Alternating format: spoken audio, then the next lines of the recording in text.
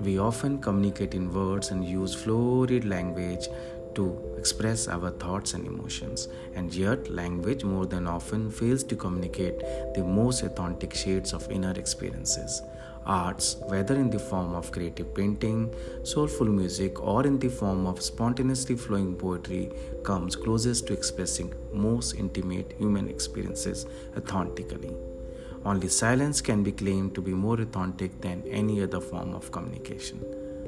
I, Ram, feel divinely guided to share my deepest flow, a tapestry of my most intimate experiences, weaved in spontaneous utterances of words and manifesting as what I call poetry of expansion.